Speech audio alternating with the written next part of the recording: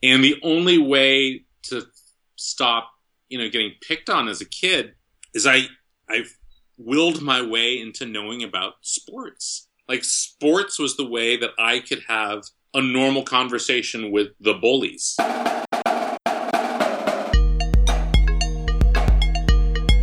Welcome to Deviate with Rolf Potts, where I talk with experts, public figures, and interesting people about fascinating topics that meander off topic. I'm Rolf Potts, travel writer, author, teacher, and now podcaster. Today I talk with writer Tod Goldberg, whose novel Gangsterland is currently being developed into a TV show by the people who make Peaky Blinders for the BBC and Netflix. Now, since Tod is a crime novelist, we spend a fair amount of time early on talking about how to kill someone and get away with it. We also talk about depicting murder realistically and how Tod's innate sense for criminal possibilities never really turns off, even when he's having dinner with his wife. But in this episode, we mainly talk about sports, specifically sports fandom, and how the way we relate to our favorite sports teams and sports heroes as children never really goes away as adults. Let's listen in. Actually, maybe we should just jump right into jump into the interview, because I think that there's a way of being in the world that is now lost, but is very, very particular to young straight males who are also sort of outcast and have strong imaginative inner lives. So we'll get this one rolling, and then we'll sort of see where it goes, because we can sort of bloom these seed moments from our youth into a greater discussion of pop culture in general. So I'm gonna have to go see my therapist this week. Right? Yeah. Well, we'll have a sequel when we talk to your. It'll be the post-therapy follow-up to the This is your life Tod Goldberg episode. So on that note, I'm just going to introduce you, Tod. Okay. I'm speaking with Tod Goldberg, crime novelist Tod Goldberg, but that's sort of a limiting definition. I mean, you've written Gangsterland and now Gangster Nation, but you've also written literary essays, fiction, nonfiction. You run the MFA program, the Low Res program at the Palm Desert program. That's UC Riverside, is that right? UC Riverside, correct. Okay. And real quick, I've sort of shanghaied my 16-year-old nephew into being my intern, and he was the first person. You were the first person he researched for this. So shout out to Luke, my nephew, and like a 16-year-old, he's here. Oh well, like why don't you just ask him if he was going to kill you, how he would do it and get away with it? Jesus. And so because sort of I know you from Bennington and through these MFA circles, and I sort of know you through other channels as well now, but. This image came into my head, like your book Gangsterland is about Sal Cupertine. He's a Chicago. Is it a Chicago hitman? Chicago hitman. Yeah, who sort of goes into a voluntary hiding in Vegas by posing as David Cohen, a rabbi. And so I thought, could this be possible? Could there be like a parallel series about a guy who goes into hiding at a low-res residence MFA program? Or a hitman who's like supposed to assassinate somebody on the faculty or student body of a low residency program. There was actually a great book by Victor Gischler called Pistol Poets that involved a hitman at a MFA program somewhere in the middle of the country. That was a wonderful mashup of crime fiction and university life with all of the consequences and stakes inherent in both. So I'm going to leave that one for Victor Gischler. You guys should get it. It's a great book, Pistol Poets. I always liked it. Pistol Poets. Wouldn't I know? I mean, it's like that postulate that if you mention a scenario, there's probably porn for it. Well, I threw out a, if mention a situation and there's a campus novel genre equivalent of it. So.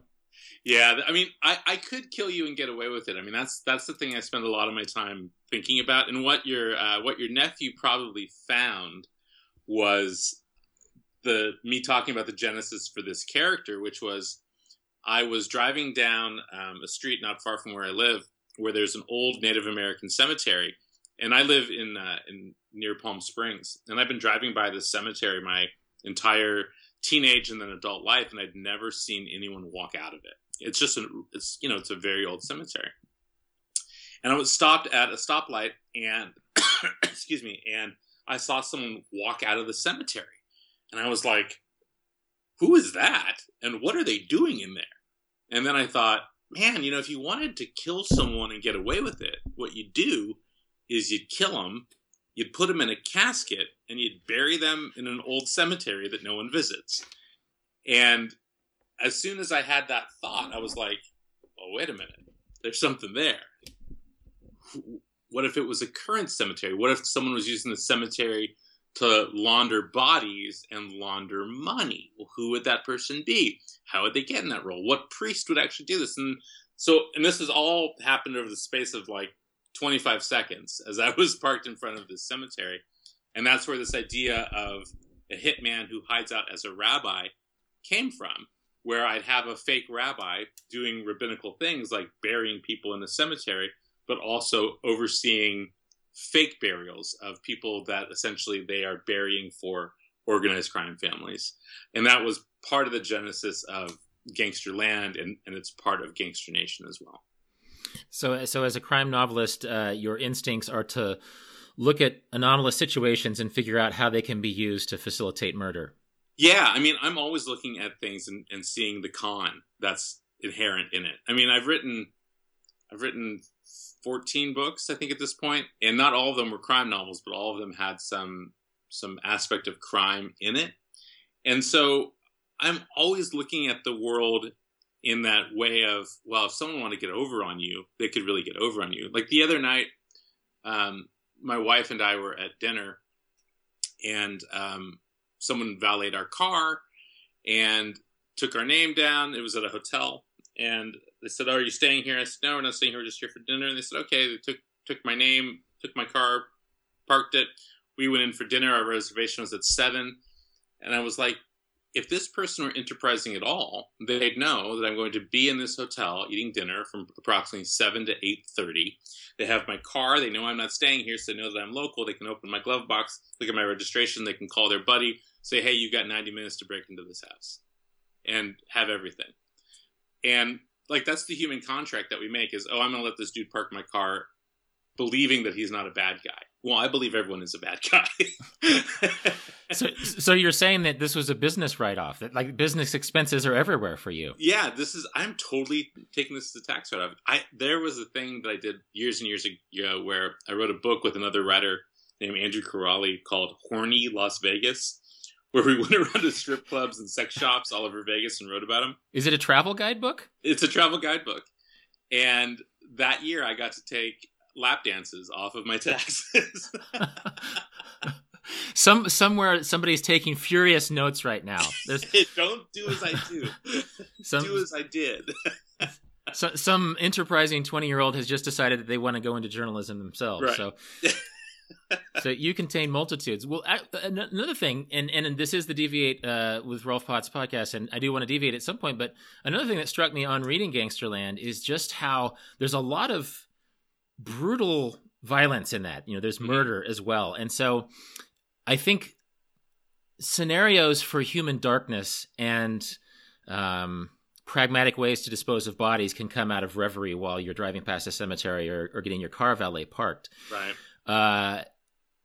Do you study the specifics of true crime? Like how you specifically talk about how certain acts of brutality are being carried out by horrible people? I do. And I do it for a specific reason, which is that, and this is something that happened to me, I don't know, 5 or 6 years ago, before I wrote Gangsterland, after I had spent a few years writing the Burn Notice books, which is that I began to feel a little bit guilty for the amount of violence and shiny glamorization of violence that I was putting in my books, and how I could shoot someone in a book and not ever show the ripples, or someone could get strangled and I'd never show the ripples out from it. And I don't know if it's the onset of morality in me or what it was, but I began to feel like if I'm going to write about violence, I'm going to show it for what it actually is. I'm going to show the brutality of it and the messiness of it and the physiological and psychological damage it does to not just the person who does it or the person it's committed upon, but for the survivors of the person that died. And so in Gangsterland, I began to sort of apply this idea that if I'm going to have Sal Cupertine, David Cohen, shoot a guy in the back of the head, well, that doesn't always turn out right. Sometimes you shoot a guy in the back of the head and they turn their head and you end up blowing off half of their face and they're still alive because you don't need your jaw to survive. so you can survive by blowing off your face. And I wanted to make it visceral and real, and I wanted to show what that was like for the people doing the job and what it was like for the person surviving it. So I did a ton of research for that. In fact, the thing I just explained, the shooting yourself and then taking off half your face accidentally, or someone shooting you. A couple years ago, my wife and I were living in a different house than we live in now, but in a gated community. I live in outside Palm Springs, as I said, so everyone lives in gated communities, which is absurd because if we all live in a gated community, what's the use of having a gate? But nevertheless, there was a real estate agent who lived up the street from us, and he had sold my mom a house, and I used to see him all the time because he'd piss me off because he'd leave his garbage cans in front of his house for like 5 days. And I would always be like, God, that guy, Paul, one of these days I'm going to say something about him pulling in his garbage cans. It's a pain in the ass to look out my window and see his garbage cans. I mean, like, of all the stupid, trivial things I could care about is someone's garbage cans on the street. At any rate. First world problems. Total first world. Not even a first world problem. It's just like gated community problem. God damn it, you're leaving your garbage cans.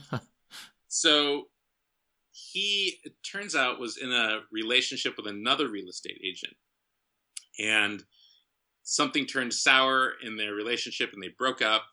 And they ended up, however, periodically being in the same place at the same time because they were real estate agents showing houses. And they ended up being in a house across the street from mine.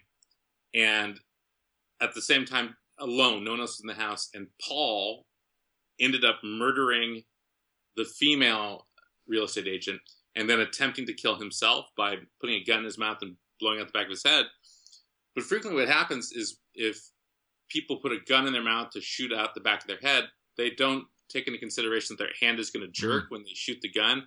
And what happens is they just blow their cheek off, which is exactly what happened to this guy. He put a gun in his mouth, fired, and just blew his cheek off, which is great because someone then found him, and it wasn't a murder-suicide. It was a murder and attempted suicide, and the guy's now in prison for the rest of his life. But I thought about that thing that happened, and it was a block away from me in this gated community. I didn't hear the gunshots. All we heard was the sirens when they found the bodies. And that's something like I try to show. Like, this is the reality is not what you see on TV where there's a gunfight and it's, you know, everyone's an assassin and they're picking each other off. People are terrible shots. People are not professional killers. They don't know what they're doing most of the time with a gun. And I want to show that. I want to show the reality of that situation. Yeah, it reminds me, I dated a nurse years ago, and she talked about sometimes suicides will use a shotgun and they'll tilt their head back. They'll put it under their chin and tilt their head back, and then pretty soon they're not shooting anything that is keeping them alive. You know, they're destroying facial features. It's a really unnerving thing to think about. But that's interesting that, like, your duty as a crime novelist is to underscore this reality. I remember the discussion when Reservoir Dogs came out years ago, the discussion of how bloody it was and how you could see the violence. But I can see, actually, just in my own experience of reading Gangsterland, I mean, you're sort of a funny guy. I know you as a happy-go-lucky guy. So it's like, oh, okay, you know, a gangster is a rabbi, you know, this, and then, okay, got in a little bit to the book, and it's like, okay, this isn't a complete load of laughs. And then when Sal Cupertine / David Cohen starts doing his business, it's like, holy shit, you know. But in a way, that proves your point, you know, that I was in reading Gangsterland, I was taken aback by the brutality of the violence. Your point being that that's exactly how it is played out in real life. Yeah, and even more so in the sequel, Gangster Nation, which is out now. You know, Sal Cupertine has been David Cohen in Gangster Nation now for 2 years when the book opens up. So he's more rabbi than he is hitman. And there's a point where he has to kill someone in that book, and he's out of practice.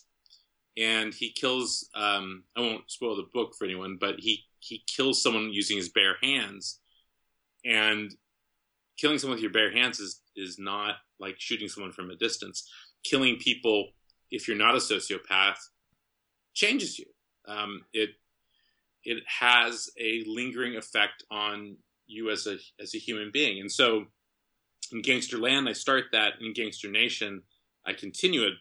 But at the same time, I'm also looking at the way spiritual enlightenment changes a person as well. And those things do not exactly go hand in hand, you know, spiritual enlightenment and the willingness or desire to kill somebody. Interesting. Yeah, I have yet to read Gangster Nation. Is that going to be a TV show? Did I read that the TV rights? Yeah. Yeah, we sold the television rights to the folks who make the show Peaky Blinders on Netflix and the BBC, and we are in the process of development right now. So I'm hoping for some good news sometime soon. But it could be that nothing ever happens. Right now, it feels like something will happen, but we'll see what happens. Yeah, no, it feels like I've talked to people who have had their projects developed before, and it seems like it doesn't happen as often or more than it does happen, but it's an exciting process. Are you involved in the writing or direct development on this, or is it all given over to other people? I don't want to adapt my own work. I can barely read my work after I write it, but I am a consultant on it, and so I'm in pretty direct conversation with the producers right now on the project. And what's great is they want my input, and they know that I'm going to write more books, or at least another book with this character. And so, I don't think any of us want to do something that ends up deviating too wildly from what I'm going to end up doing for what I view as the conclusion of this trilogy. That being said, if they make a TV show, I could probably write 12 more books. Right. I could probably add a dragon. I could. Well, I was going to say it's a George R.R. Martin problem, right? That pretty soon you're trying to outpace the television show. Yeah, and that's not going to happen. I mean, it takes me a year and a half to write one of these books, and I take chunks of time off. I finished writing. So Gangster Nation came out in September, and I didn't turn in the final draft of it until April of 2017, and which was late. That's a fast turnaround. Yeah, I was late. Okay. I don't know if you heard. Donald Trump had been elected president. That sort of affected my creative process. I think I've read about him somewhere. Yeah, I was a little late because of terrible sinking depression that the world was going to end. So I haven't written a creative word in 6 months, but I intend to. I intend to very soon. Well, under that umbrella, you say creative word. Does that include essays?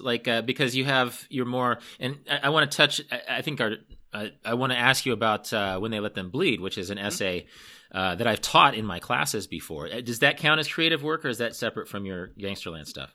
Yeah, that does count. So in that way, I have written. I wrote a long piece for the Los Angeles Times after the shooting in Las Vegas when the guy killed all those people and shot all those people in Las Vegas. Because my books take place in Vegas. I lived in Las Vegas. I was a columnist for a newspaper in Las Vegas for many years, and so I have a pretty deep connection to that city. And so I wrote a fairly long piece on sort of the history of violence in Las Vegas and what we abide and what we abet.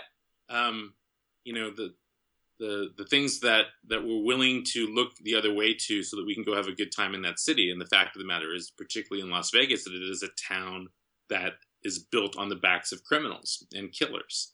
And it's something that we conveniently look away from when we're there doing whatever it is we're doing, playing blackjack or seeing a show or whatever it might be. But the very streets that you're driving on in Las Vegas are streets paved by killers. And so I wrote a bit about that for Las Vegas, shortly after the terrible shooting. So I did that, and I've written some other little essays as well, but I haven't embarked on another book project.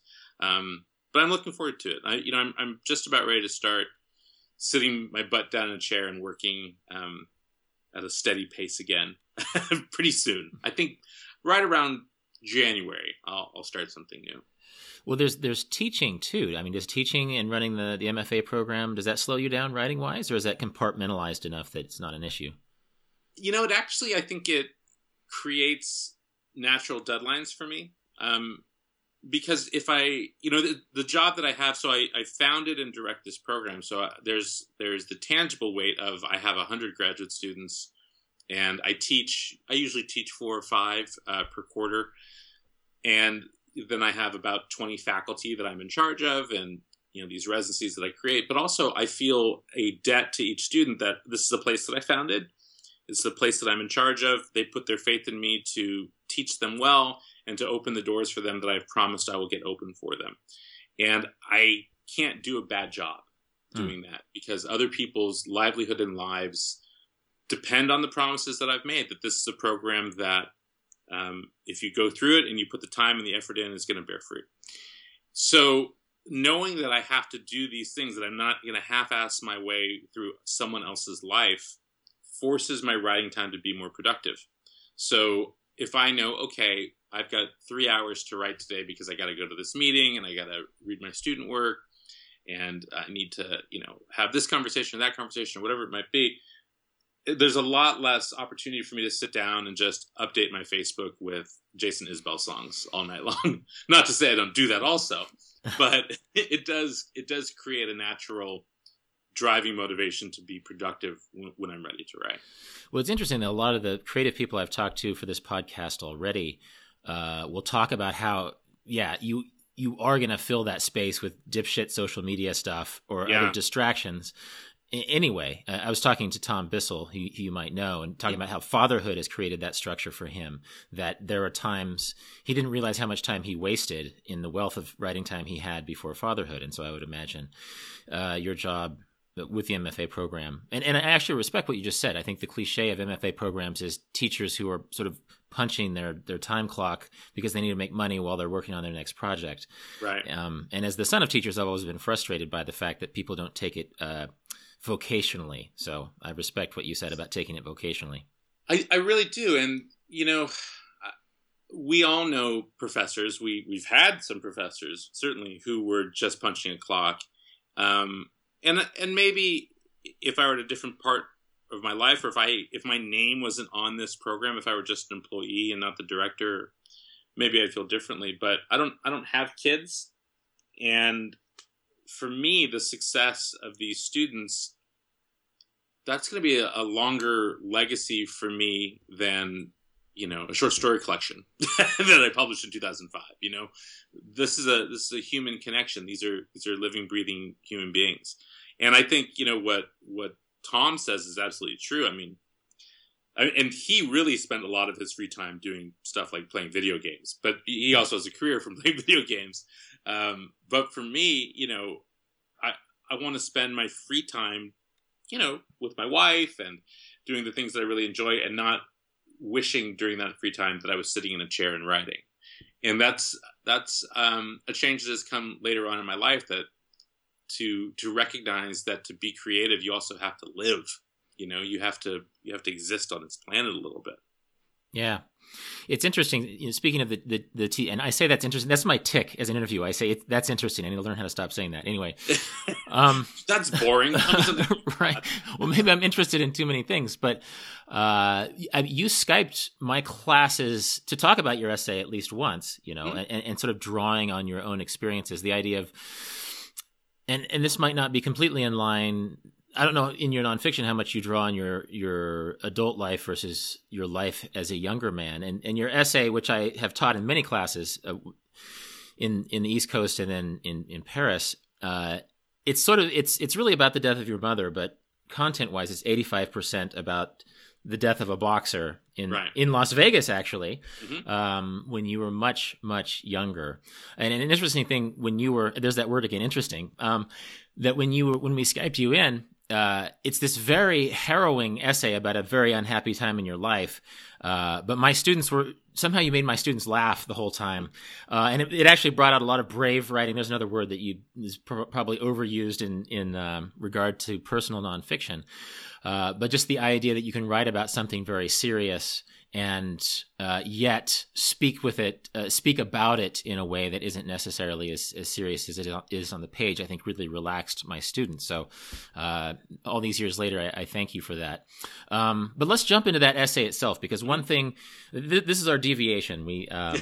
I think with Todd, this is the Deviate with Rolf Potts podcast, but I think with Todd, we could deviate in any number of things. But one thing that interested me about that essay was the way at a certain age in American history, young, lonely boys could get an issue of Sports Illustrated and sort of live a fantasy life through it. Mm-hmm. Or, maybe watch Wide World of Sports on the weekend and sort of connect to the world through that. And then later on, there was MTV. There were other ways in which America's pop culture world in the 70s, 80s, 90s informed the lives of real people in an interesting way. And so I think it's interesting that in choosing to write about the death of your mother and dealing with that, you talked about the death of a boxer that happened on TV.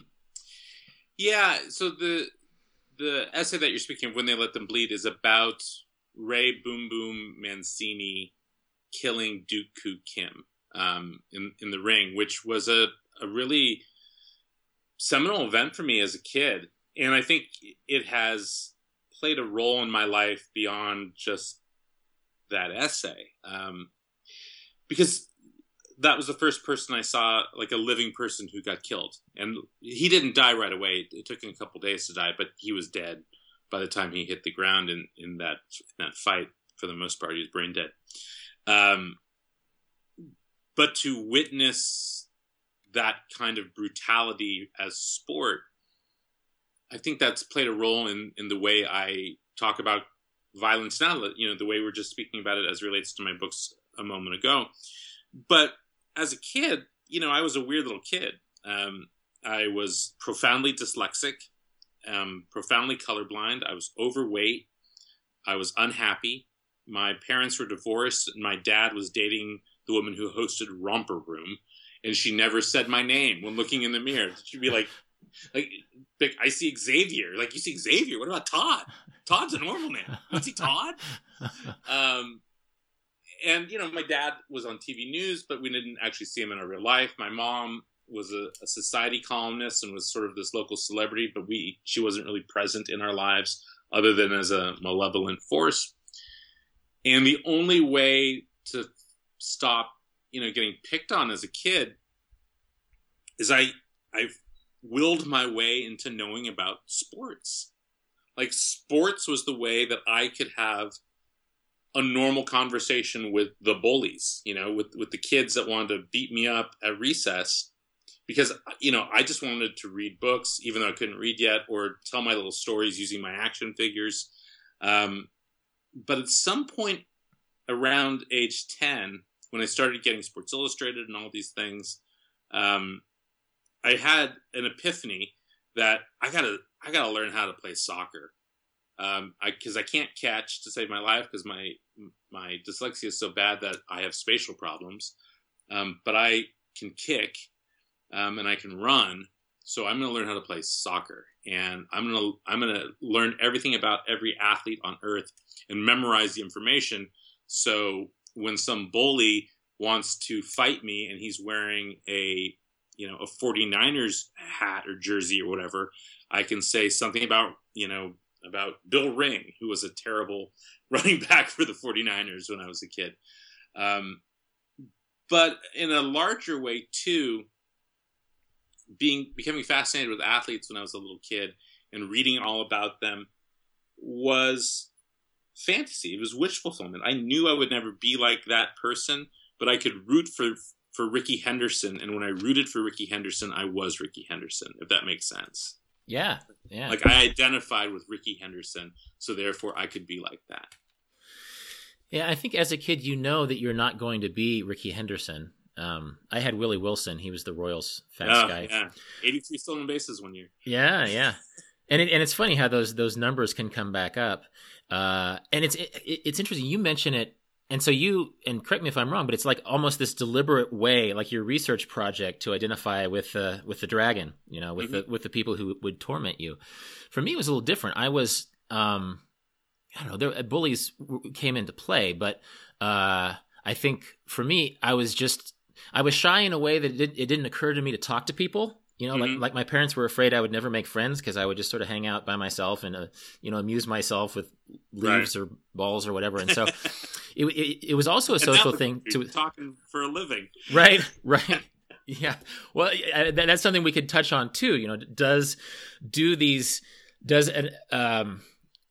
childhood that is situationally imaginative lend yourself towards a more creative life? Because again, I wasn't shy for bully reasons, but I was shy just because it didn't occur to me that I should be talking to other kids. And so, eventually I came into my own, but I sort of had to figure out how to Oh, it's like, well, yeah, you should say hi to people. I mean, this is literally a thing, and maybe you should ask them how their day was, and even if you don't care. And so, in a way, sports was better than small talk when it came to identifying with other kids my age.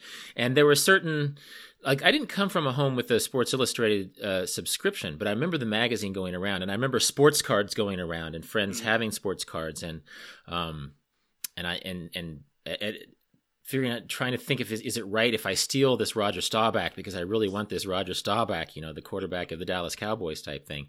And so I think in a way, and maybe for young 10-year-olds now, there's an equivalent, but maybe not. It could be an old analog way of being in the world that you really navigate things. It's fun to think about. But it gives you something to talk about with other kids at school, and it gives you something to think about too. I don't know if it crossed the line for you from a way to negotiate bullies into a way that really, really became an internalized thing. But I would absolutely, absolutely. I mean, and that's in When They Let Them Bleed. Is that I became obsessed with sports and athletes and memorizing. Memorizing was my thing.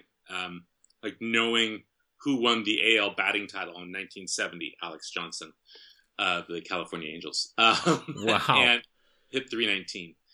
And it was a total coping mechanism because I would go into my bedroom, I would close the door, and I would have, a stack of Sports Illustrated magazines, and I'd have a stack of sport magazines. Remember Sport Magazine? And then I subscribed to Soccer Digest and NBA Digest and NFL Digest. So I got those little digest magazines also. I had them all. And when my mom would be out in the hallway going crazy and screaming and throwing stuff around, my mom had this unique super talent where she would defrost meat on the counter. This is in the era where you defrosted meat uncovered on a counter, covered in Italian dressing. And she would get angry about whatever it was, and she would take the defrosting meat and she would throw it at you, whoever you were. Which is funny, but it's also horrifying. Right. Sorry to laugh, but no, it's funny. It's really like when my siblings and I get together, someone will say something, to tease the other person, and one of us will be like, "I'm going to go find a flank steak and I'm going to throw it at you." It's absurd. My mom would just throw things, and there's often defrosting flank steaks, and she'd pick up, semi-frozen meat and throw it at my brother Lee, which would then both ruin the meal and get her point across. But so she'd be out there throwing roasts at my brother, and I'd be sitting in my room, like numbing myself with, facts and figures about Ray Boom Boom Mancini, or memorizing who the ranked welterweights were. And getting obsessed with whether or not Mark Breland was going to become the next Sugar Ray Leonard, and worried that someone was going to ask me about these things. And so I had to know all this information. So it became a total obsession for me,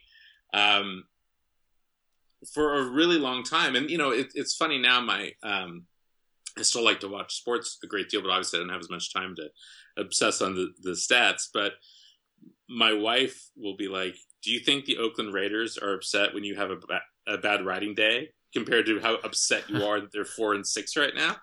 And I'm like, "It doesn't matter." And then I also, it's like all I'm rooting for is a shirt color, which is absurd. Well, yeah, actually, yeah, that's an old Seinfeld joke. The idea that we're rooting for the clothing. They trade, players are traded away so quickly. As an aside, you must have loved the Chiefs game this year, because that was like probably the biggest emotional moment of the season so far. It was that saved me a great deal of sadness and anger that was only replaced the following week when they lost.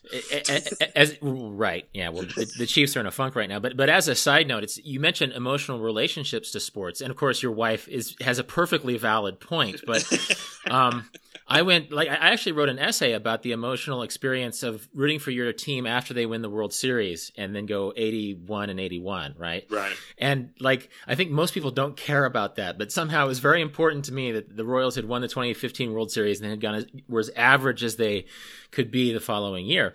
But to complete this aside, I'm not the same kind of Chiefs fan that I am a Royals fan, because when I was a little kid, the Chiefs were terrible, and I got used to them losing.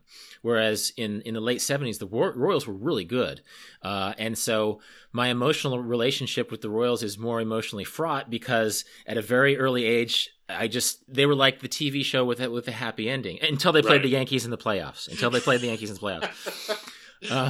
Well, you know what's ironic is I just realized this looking down at myself. So Rolf and I can see each other because we're Skyping, but those of you in Listenerville can't. I'm actually wearing a Golden State Warriors t-shirt right now that says "Home of the Champions, Dubs, Oakland, California" on it, because I'm a huge Golden State Warriors fan, and they sucked my entire life. Except for 1 year in 1976 when I was 5 and didn't really remember it. But they have sucked my entire life, and now they're great. They're the best team on the planet. And so I've got like 50 Golden State Warriors t-shirts, and forever my wife is like, "Did you buy another Golden State Warriors t-shirt?" And I was like, "They haven't been good for 43 years. I'm going to relish this period of time in my life, and I'm going to have all the shirts that call them champions that I couldn't wear my entire childhood." And she's like, "Hey, okay, that makes you happy. Buy all of them." Well, no, that's the thing, is that my small collection of Royals ephemera is now a museum in my spare bedroom. Like my guests who stay over have to look at a bunch of 2015 World Series bobbleheads and tickets and programs and little framed collages of me and my dad at the games, you know. But I think this might really tie in to how this started, is that for some reason, and I think it's something that maybe people like your wife or grown women in general can make fun of, you know, with rightful cause. But in real time, our emotional relationship with these sports that manifest themselves in sort of neurotic ways as adults, so that when the Raiders do lose, that it can ruin your day. I think it starts with that relationship as that we cultivate as little boys who are using sports to relate to the world. And I'm not saying that everyone who is in the sports stadium with their paint. With their face painted, you know, had a bad childhood, and I didn't even have a bad childhood. But I think it's curious that you know that I had. You clearly, I wasn't from a steak throwing family. No.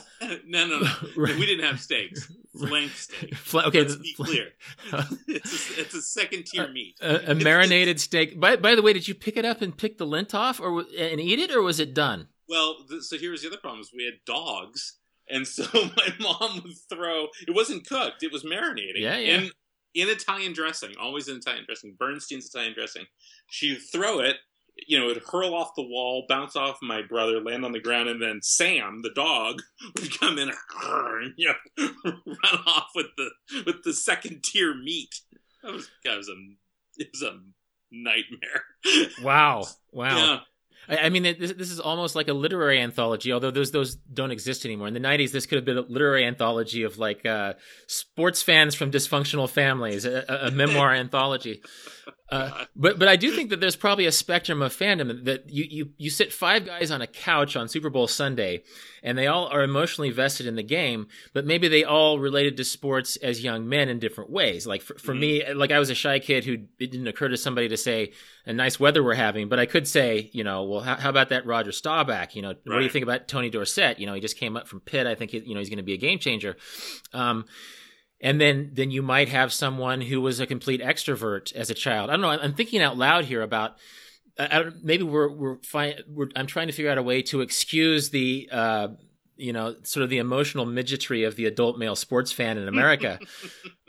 But certainly it has something to do with these emotional lives we attach to sports as young people. Yeah, you know, I can't imagine actually getting into a sport fervently as an adult. It just doesn't make any sense. Like deciding at some point, you know what? I'm gonna start following the professional ultimate frisbee league. I'm gonna get the shirts. I'm gonna go to the games. It just doesn't make any sense. And in fact, part of that might be why I'm not into hockey. There wasn't a hockey team in the Bay Area when I was a kid.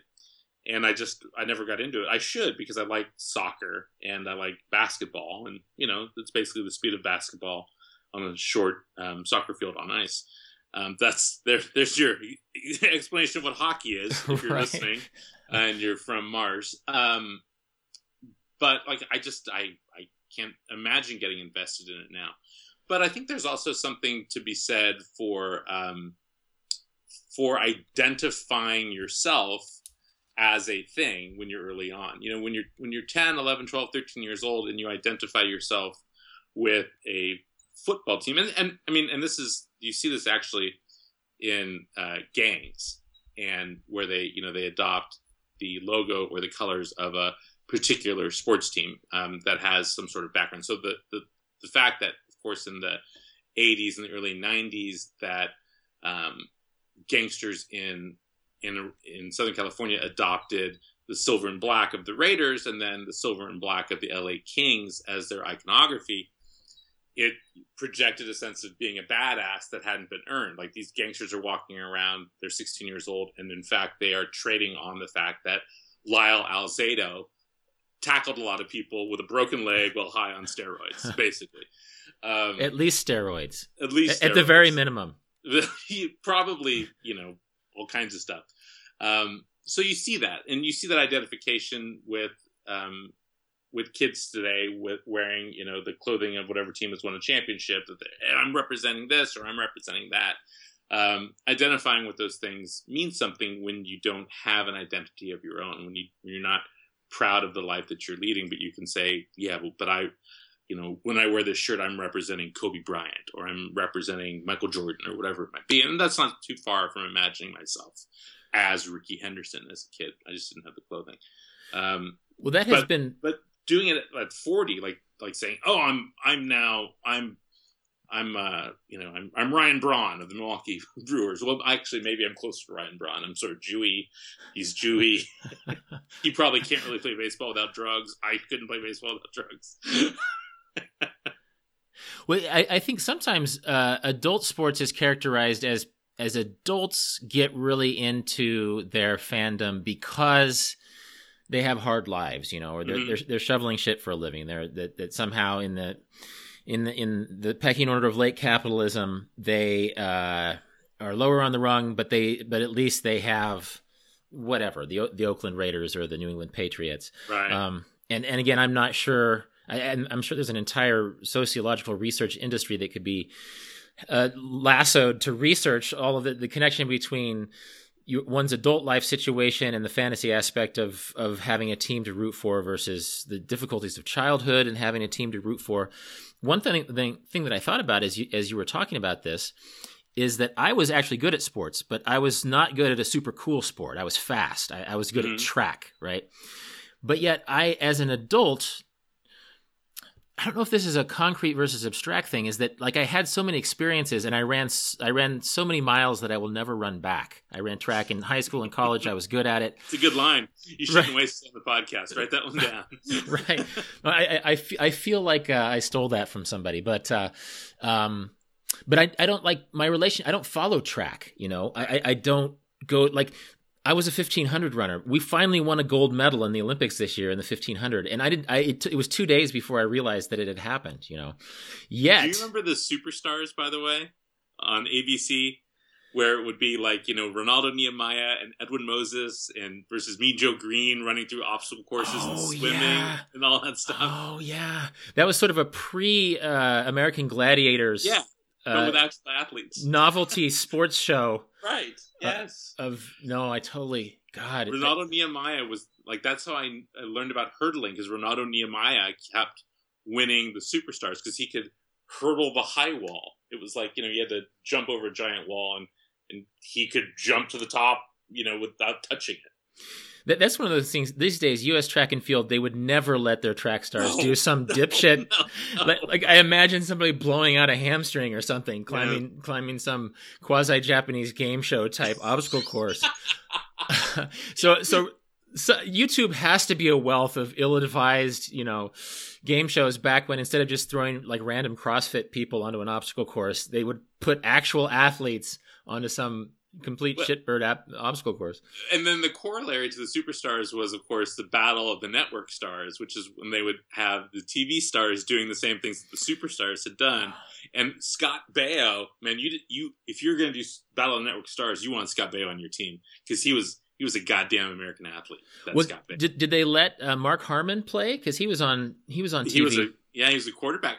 He was a quarterback for UCLA. I don't know if Mark Harmon did it, but it would be like Scott Baio versus Robert Conrad, and Robert Conrad would be smoking, and then Scott Baio would be swimming and jumping over stuff because Scott Baio was like 19, and Robert Conrad was like 70 and had fought in Korea. So right.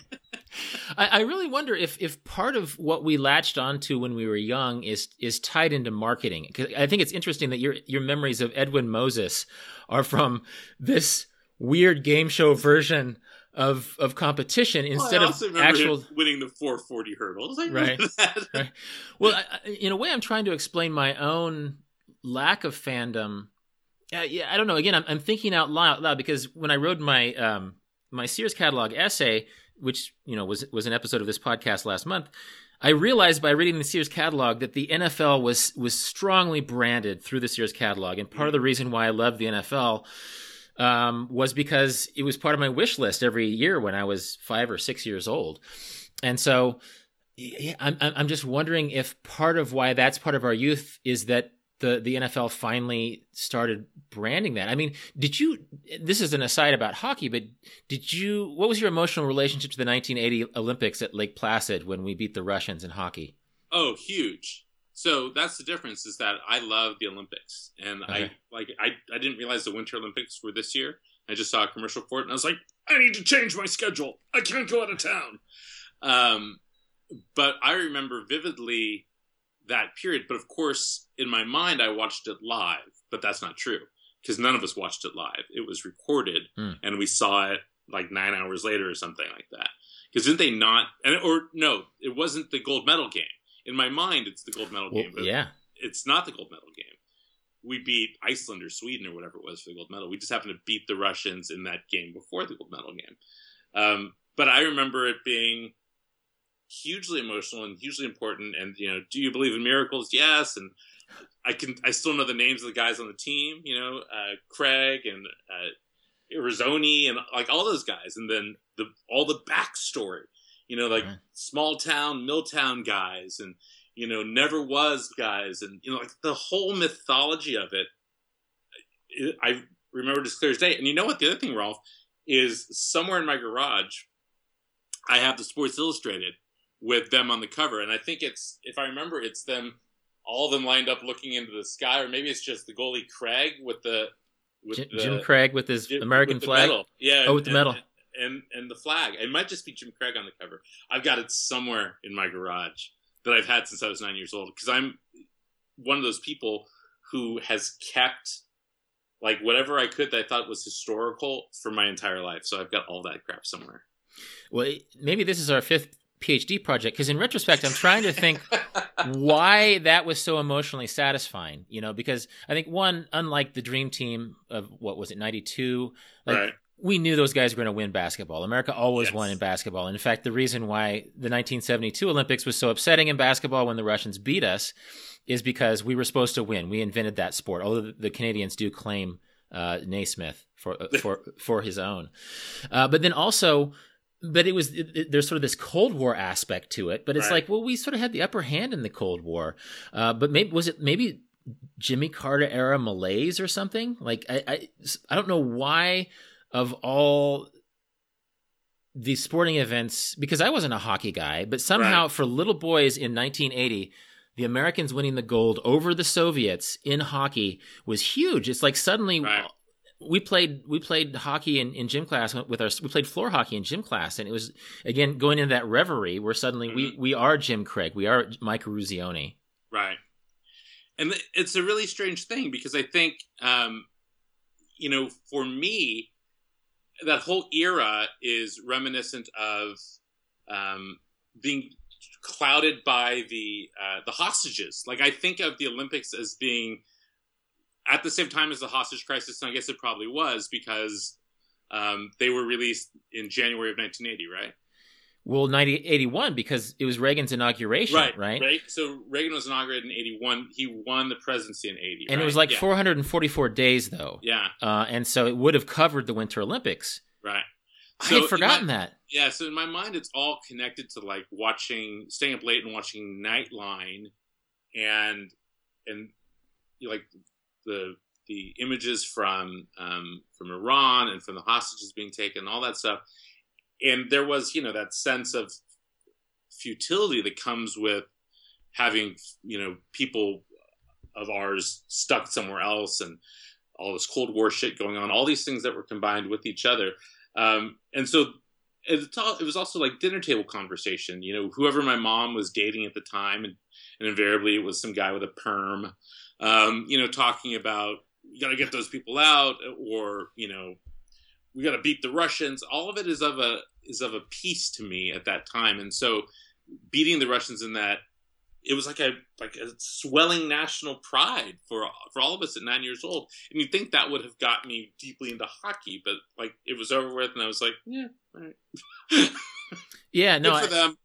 In my mind, I think I literally was thinking, well, in 20 years, with all these kids, all these 10-year-olds are going to grow up obsessing about hockey, and just imagine in the year 2004 how good our hockey team will be. Well, we haven't. The States hasn't won a gold medal in hockey since, have they? They've won a silver, so. I think. They won a silver. Yeah, but no, and I think the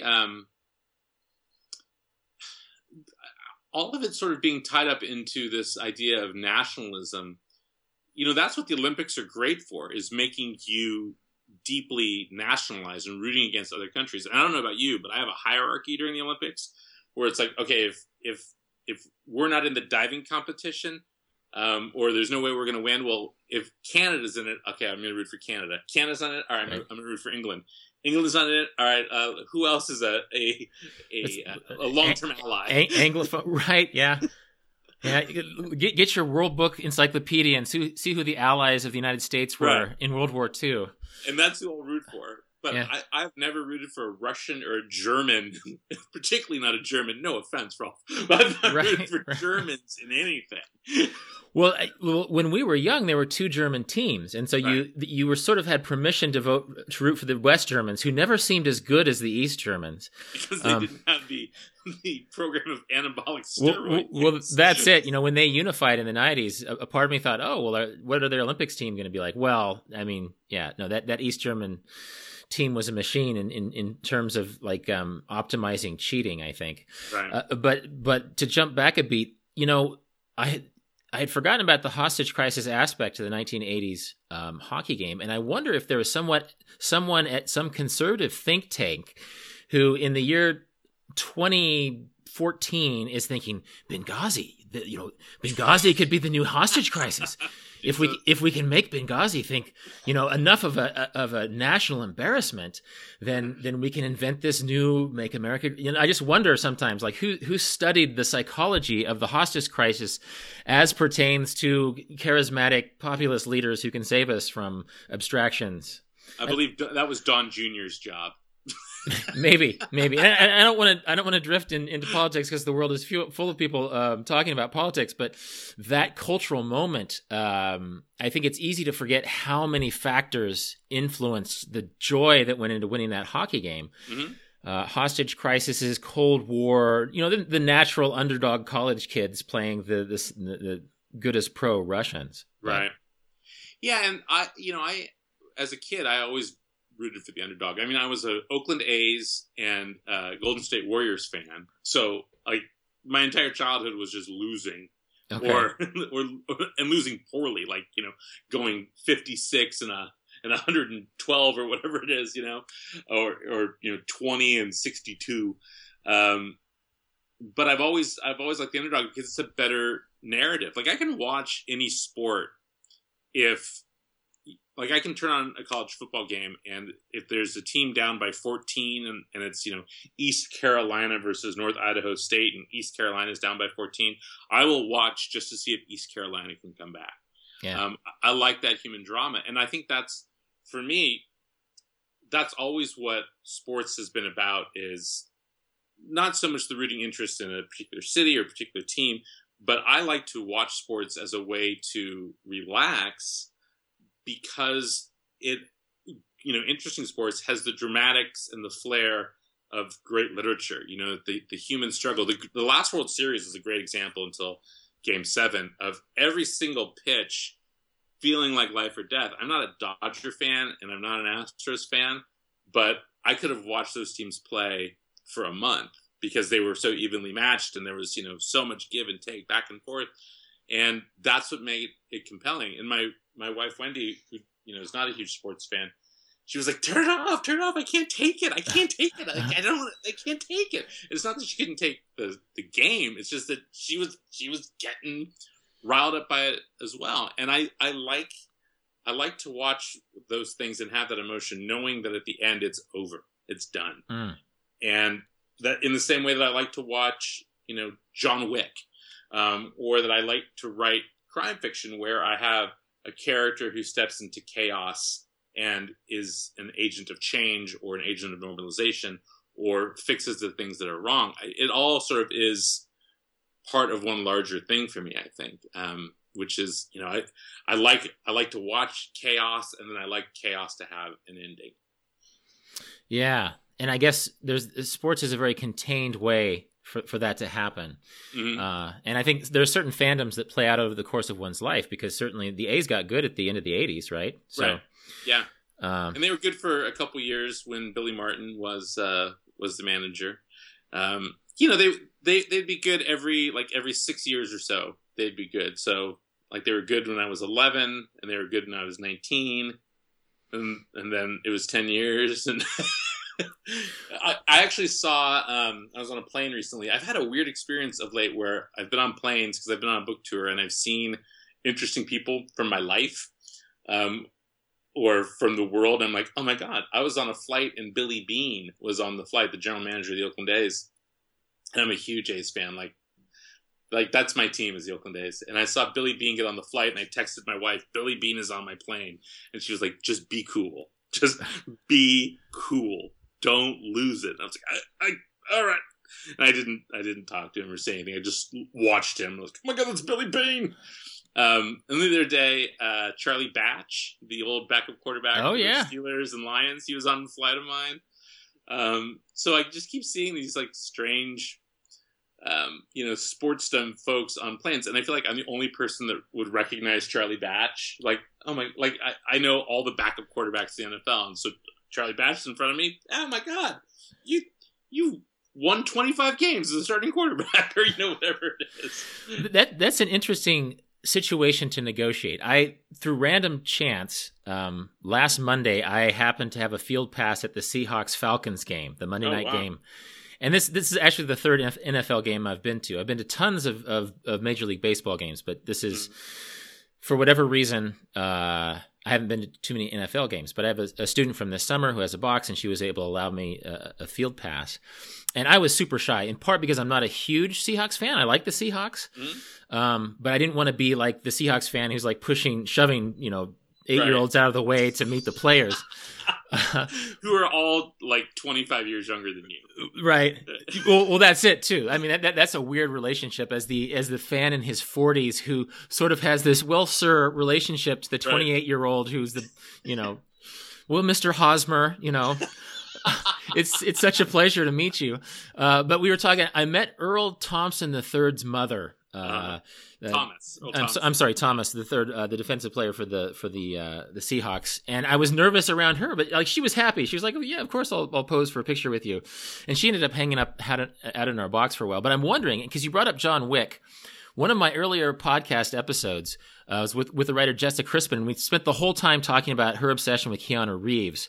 I have a deep obsession with Keanu Reeves. Right. Well, actually, maybe we should have a sequel and we can Skype you into it. But so like 1/3 of the entire episode was like postulating on her elevator approach to Keanu Reeves, and she was actually having none of it. I mean, I think that the hypothetical relationship with Keanu Reeves is much more enjoyable than any possible human interaction with him. But how would you navigate that? I mean, obviously you restrained yourself and didn't talk to Billy Beane. And certainly maybe there's Todd Goldberg fans out there who are trying to decide whether or not to approach you. And actually with Jessa, we talked about this, like she's here, well, have him buy me a drink. And it's like, okay, right. Problem solved. So like, do you approach athletes in this situation, or have you completely disciplined yourself? A little bit of both. And, it is weird sort of being on the other side of it. I go to these events and there's 100 people there to get me to sign an autograph. And that's a weird experience. And so I'm always cognizant when I'm at my events and all these people have shown up that this is a really big, exciting time for me. And then these people are here and they just want me to write my name in their book. What a weird thing. And so, I always try to close the distance between the two of us and let them know that I appreciate them being there and that this is an unusual experience for all of us. But man, this is cool. So there's that aspect of it, which is, being book famous is minor league famous to being. Well, I think Nick Hornby said being book famous is like not being famous, but no, it's not. It's not at all. But so I've got two things. So one is that my uncle used to be part owner of the Sonics back when they were still the Sonics, and so I'd be up in Seattle, and I'd go and I'd sit with him on the court. And I remember one time I went to see the Sonics play the Cavaliers. And LeBron was, like an inch away from me. And I, for some reason, got it in my mind that I should talk shit to him because I was on the floor. And so I said something and he just turned and looked at me like, what the fuck is wrong with you? And he was 19, and I'm like, oh, I'm talking shit to a 19-year-old. And then my uncle's like, I'm the owner of the team. We don't talk shit to the opposing players. Right. That's right. So, for years and years also, my mom dated a lot of athletes. She dated, if you were a punter on the Raiders and you weren't Ray Guy, like my mom dated you. He was a badass punter, by the way. He was. My mom dated a guy named Mike Mercer, who was the place kicker for the Raiders for a few years. But she dated guys that were on the Oakland Stompers, all kinds of stuff. But so I'd met a lot of athletes in my life, and meeting your heroes kind of sucks because they can only disappoint you unless they're super cool. What puts a lot of pressure on you when you're the author there to sign a book, but that's right. You can only fuck it up. But go ahead. The coolest thing that ever happened in this regard to me, this was in the 1990s, and I was in Santa Monica Place Mall, and I was wearing an Oakland A's hat, and this guy walks up to me and says, "Hey, are you an A's fan?" And I said, "Yeah." It was 1997. And I said, "Yeah." And I'm thinking, someone's going to talk shit to me while I'm shopping for Christmas at the Santa Monica Place Mall. And he's like, "Well, Mark McGwire just went down that escalator." And I was like, and I look, and sure enough, Mark McGwire is going down an escalator. And I'm like, oh my God. And this was before he'd broken the record or anything. He had hit 58 home runs that season for the A's. And had just been traded to the Cardinals that year. That was the year he split between the A's and the Cardinals. So I rush down the escalator, and he and the woman that he is with go into Victoria's Secret. And I'm like, oh, there's no way for me to go into Victoria's Secret and not be obvious about this whole situation. So you're 27 years old, just to clarify? 26 years old. Okay. 1997. And I'm like, God, I gotta, he was my favorite baseball player at the time. And so I'm like, all right, I'm just gonna chill out here, in the food court and act cool. And at the time, Mark McGwire was a superstar, but he wasn't what he became. There was still a year before he became a sensation.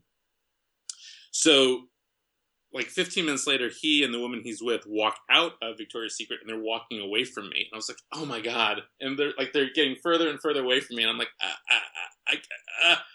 And so I say, Mr. McGwire. And I'm like, where's this voice coming from? And he doesn't turn around. And so I say, Mr. McGwire. I'm like, oh, fucking Christ. And the woman he's with turns around and she says, Mark, that guy is calling you. And I'm like, I got bags in my hands and I'm wearing an Oakland A's hat. And I'm just like, eh. And he turns around and he sees me and he says, hey, how you doing? And I said, I'm doing great. How are you doing? He says, I'm doing great. And I walk up. I said, I just wanted to shake your hand and tell you that I appreciate the way you play ball. And he goes, oh, okay. And so we shake hands, and then he's like, where are you from? How long have you been an A's fan for? And we sit and we have this conversation for like, in my mind, it's like 2 hours, but it was probably like 8 minutes. But like a very cordial conversation standing in the food court of the Santa Monica Place Mall. And so at the end of the conversation, he says, well, did you want me to sign something? And I said, no. It's like, you don't want an autograph or anything? I was like, no, man, I just want to tell you that I like the way you play ball.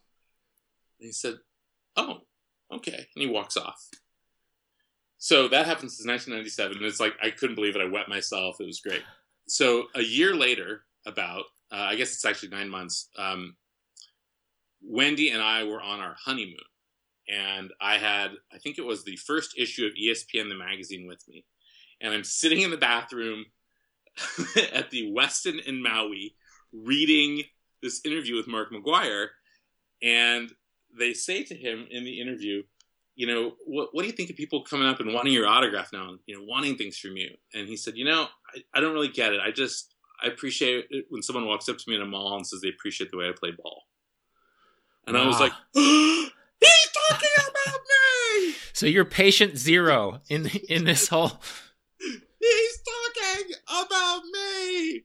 And then I was pretty sure we could be best friends. Like, I was like, I should have asked him if he wanted to hang out, or if he wanted my number, or... Yeah, well, yeah. There's the hypothetical friendship with the desired person. Yeah, so that's the one time where I've gone up to someone and like it didn't feel weird. But I periodically see Steve Garvey where I live. He doesn't live very far from me, so I'll see him on the street. And then recently, I was actually at my MFA residency, and I saw the welterweight fighter Tim Bradley, who lives out here. And had the following conversation with him. He walked in and I said, hey, champ. And he said, how you doing, man? Good to see you. Maybe I wonder if there's like a special manual of like celebrity management where you don't do what Todd does. Right. Well, but I mean, that's the very, hey, man, good to see you. I mean, and of course, a given celebrity or sports star is going to be feeling at different moods at different times of day. So there's probably someone who gets blown off by their favorite sports star just because he was in a fight with his mom or something. And then there's other people who are going to have a great conversation with the sports star because they were just coked up that weekend, Right. So, and I just wonder if there's a way that people come to manage these situations. I mean, because you and I both do book signings. I presume for you, as it is with me, it's just nice to talk to people who appreciate the work you do. Absolutely. But there's got to be a tipping point, like sort of the Stephen King factor or whatever, where there comes a point where you just can't engage with everybody. And in a way, like the autograph, I just wrote a book about souvenirs. It's coming out next March. And in a way, souvenirs are like autographs of places, that you go to a place and you have this experience that's very exotic or very exciting for you because you can get a souvenir of sorts from a concert. You keep your Lollapalooza 1 ticket or whatever. And so in a way you take that rock from the beaches of Normandy or the Eiffel Tower keychain from the gift shop because it's the autograph of the place. And so I think autographs, which it feels like they're being replaced by selfies. I don't know that empirically, but it feels like the arm around the shoulder selfie has replaced the autograph because it's just simpler. And then like who cares? There's just this scroll.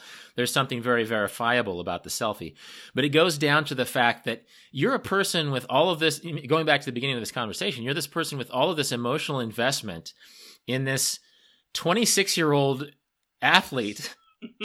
Yep. You interact with them for 30 seconds to 5 minutes, and then you want something, that somehow validation. And so it feels like that is, although you re-engineered this with Mark McGwire and the non-autograph situation, you're trying to validate again that emotional relationship to fandom that you have, right?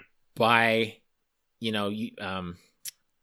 actually, and part of my book is that like locks of Keats' hair went around England for years. Like, not Keats. No, it was the No, actually, locks of Keats' hair did.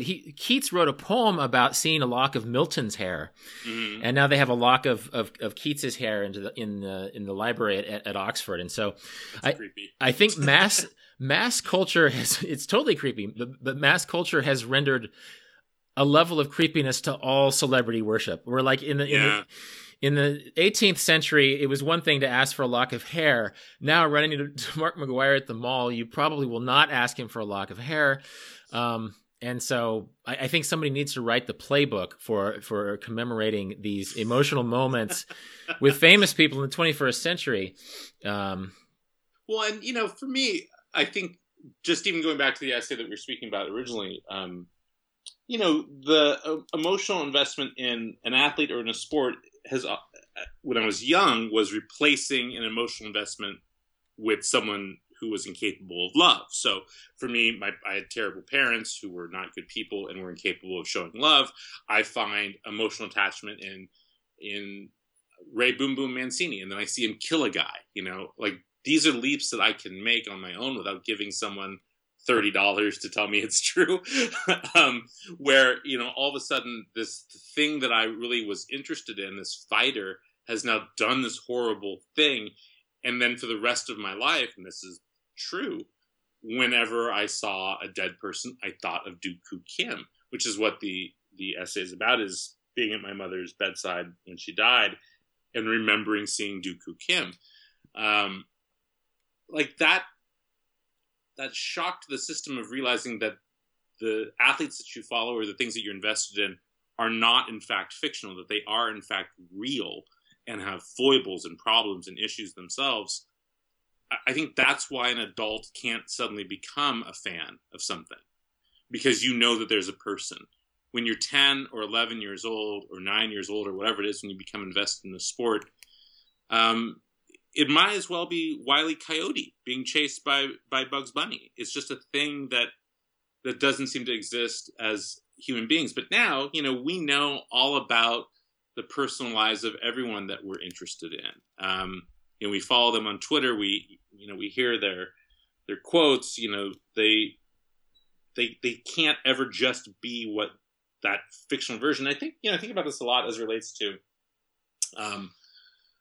athletes as activists now, and what we expect of athletes, and all the NFL players kneeling and all of this stuff, and how it became this, on the flip side, a conservative thing of they hate America and all these things, where it was easier for these athletes when they were anonymous in doing these things. But now you can find out everything you want to know about these athletes, and some stranger on the internet can pinpoint, well, your cousin is this, or your mother is that, and what you're standing for is hypocrisy or whatever. That takes the athlete out of that realm of fantasy figure now and makes them more like us in a way that their athleticism could never make it easy for us to identify with them. Well, I think it used to be the narrative aspect of sports, and especially for men. I hate to be too gendered for this, but it's something we grow up with. There's an intensity to it, and it is fantasy until it becomes real. And usually that's not a problem, or at least it's positive for athletes until you're Bill Buckner, right? Mm-hmm. And then all of a sudden, that's a completely narrative reason why his life was thrown into ruin of sorts for a few years, is that he played, and it wasn't even a strategic thing. There were other reasons why the Red Sox ultimately lost that game, but Bill Buckner was nailed to the cross to die for the sins of that postseason. And I think that, and you could disagree with me, but we've come to the point where, because we have sort of this granular micro level attention to the lives of all the athletes we follow, then we can Bucknerify them. Yeah.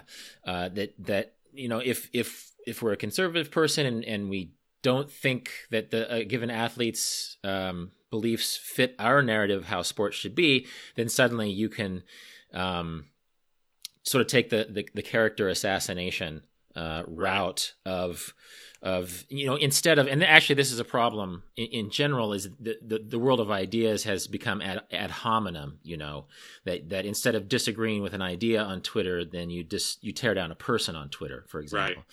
Right. And that's what athletes are up against. That would be interesting. I don't know, maybe this is not a 30 for 30 I have a friend who's a producer for 30 for 30, and he's like, yeah, just stop giving me ideas. We have plenty of ideas already. I think every sports fan who has a tangential thought thinks it's good for 30 for 30. But just the idea of what's it like to manage fandom and manage that attention in the year 2018 versus in 1978. Yeah, well, I mean, I think if you're an offensive lineman, it's probably easy because no one knows what you look like. But if you're Tom Brady, it's a little bit more difficult. Yeah. Since we've sort of ended on a poignant note, I have a little note to myself to talk to you about indoor soccer. But it feels like after talking about emotional resonance and the death of your mom and all this stuff, that maybe indoor soccer, mustaches, mullets, and oiled legs from 1986. Oh man, I do have great love of Major Indoor Soccer League. I love that the league put major in their name when they were so minor. Right. Well, I mean, that was after Nassau. There was a time. Right. Now, again, we're going back. I don't know if we want to talk for another 90 minutes, but my hometown, Wichita, Kansas, where the sports arena, you could literally smell cow manure, had a franchise in the MISL. They were the Green Bay Packers of indoor soccer. They were the Wichita Wings. Yes, good God. And that was just as a kid, I mean, those are my meeting a player, because those guys came out and did like soccer clinics at schools and stuff. But anyway, ladies and gentlemen, our next episode will be entirely dedicated to indoor soccer. We're going to go back to the year 1986 and talk about nothing but indoor soccer. Our third episode will be Keanu Reeves. And our fourth episode will be, we didn't even talk about music, which I think it's good we focused on sports because we were able to dive a little bit deeper. But I was obsessed with Jane's Addiction in 1989, 1990. And Todd was in a video that I probably watched on VHS. That's correct. 500 times wearing a mock turtleneck. This is the nexus at which Steve Jungle and Dave Navarro meet. Right. Wow. I want both of them as guests on this podcast. I want Steve Jungle, the great goalkeeper for... Who did he play for? He was a striker for the New York Arrows. Oh, no. It was Slobo was the goalkeeper. Yes. Slobodin... What was his name? Oh, God, yeah. All the horrible MISL players. It was full of Eastern Europeans and like Peruvians with nicknames like Batata or something. It was a wonderful, wonderful world. But... We can't do a 4-hour podcast that covers the 1980 Olympics and Steve's Jungle and Dave Varro and Perry Farrell's six-pack from 1989. So the old heroin six-pack. So for now, we're going to sign out. I swear I'll bring you back at some point. Todd, what's your next project? What's on deck for you? Well, I'm going to write a sequel to Gangster Nation. I think I'll probably write another book with my good friend Brad Meltzer, also a sequel to The House of Secrets. I think I'm going to write some essays, but I don't know quite yet what the next thing is. I know all of those things are going to happen. I just don't know in what order they're going to happen. But mostly, I'm just happy to be here talking with you, and I feel like I could do this every week. So let me know when it becomes Rolf and Todd on DV8. Awesome. Our first recurring guest, maybe co-host by February. We'll see. So thanks a lot, Todd. Thank you. Appreciate it. This has been DV8 with Rolf Potts. More about everything that was just mentioned, including the books, essays, TV shows, and all manner of sports marginalia, can be found in the show notes at rolfpotts.com/deviate. And as always, you can contact me with insights or questions at deviate@rolfpotts.com. This episode was produced by Justin Glow with research support by my nephew Luke Van Tassel. Music is by my other nephew Cedar Van Tassel. Jan Futterman does the show notes. Thanks for listening, and I hope you tune in for future episodes of Deviate with Rolf Potts.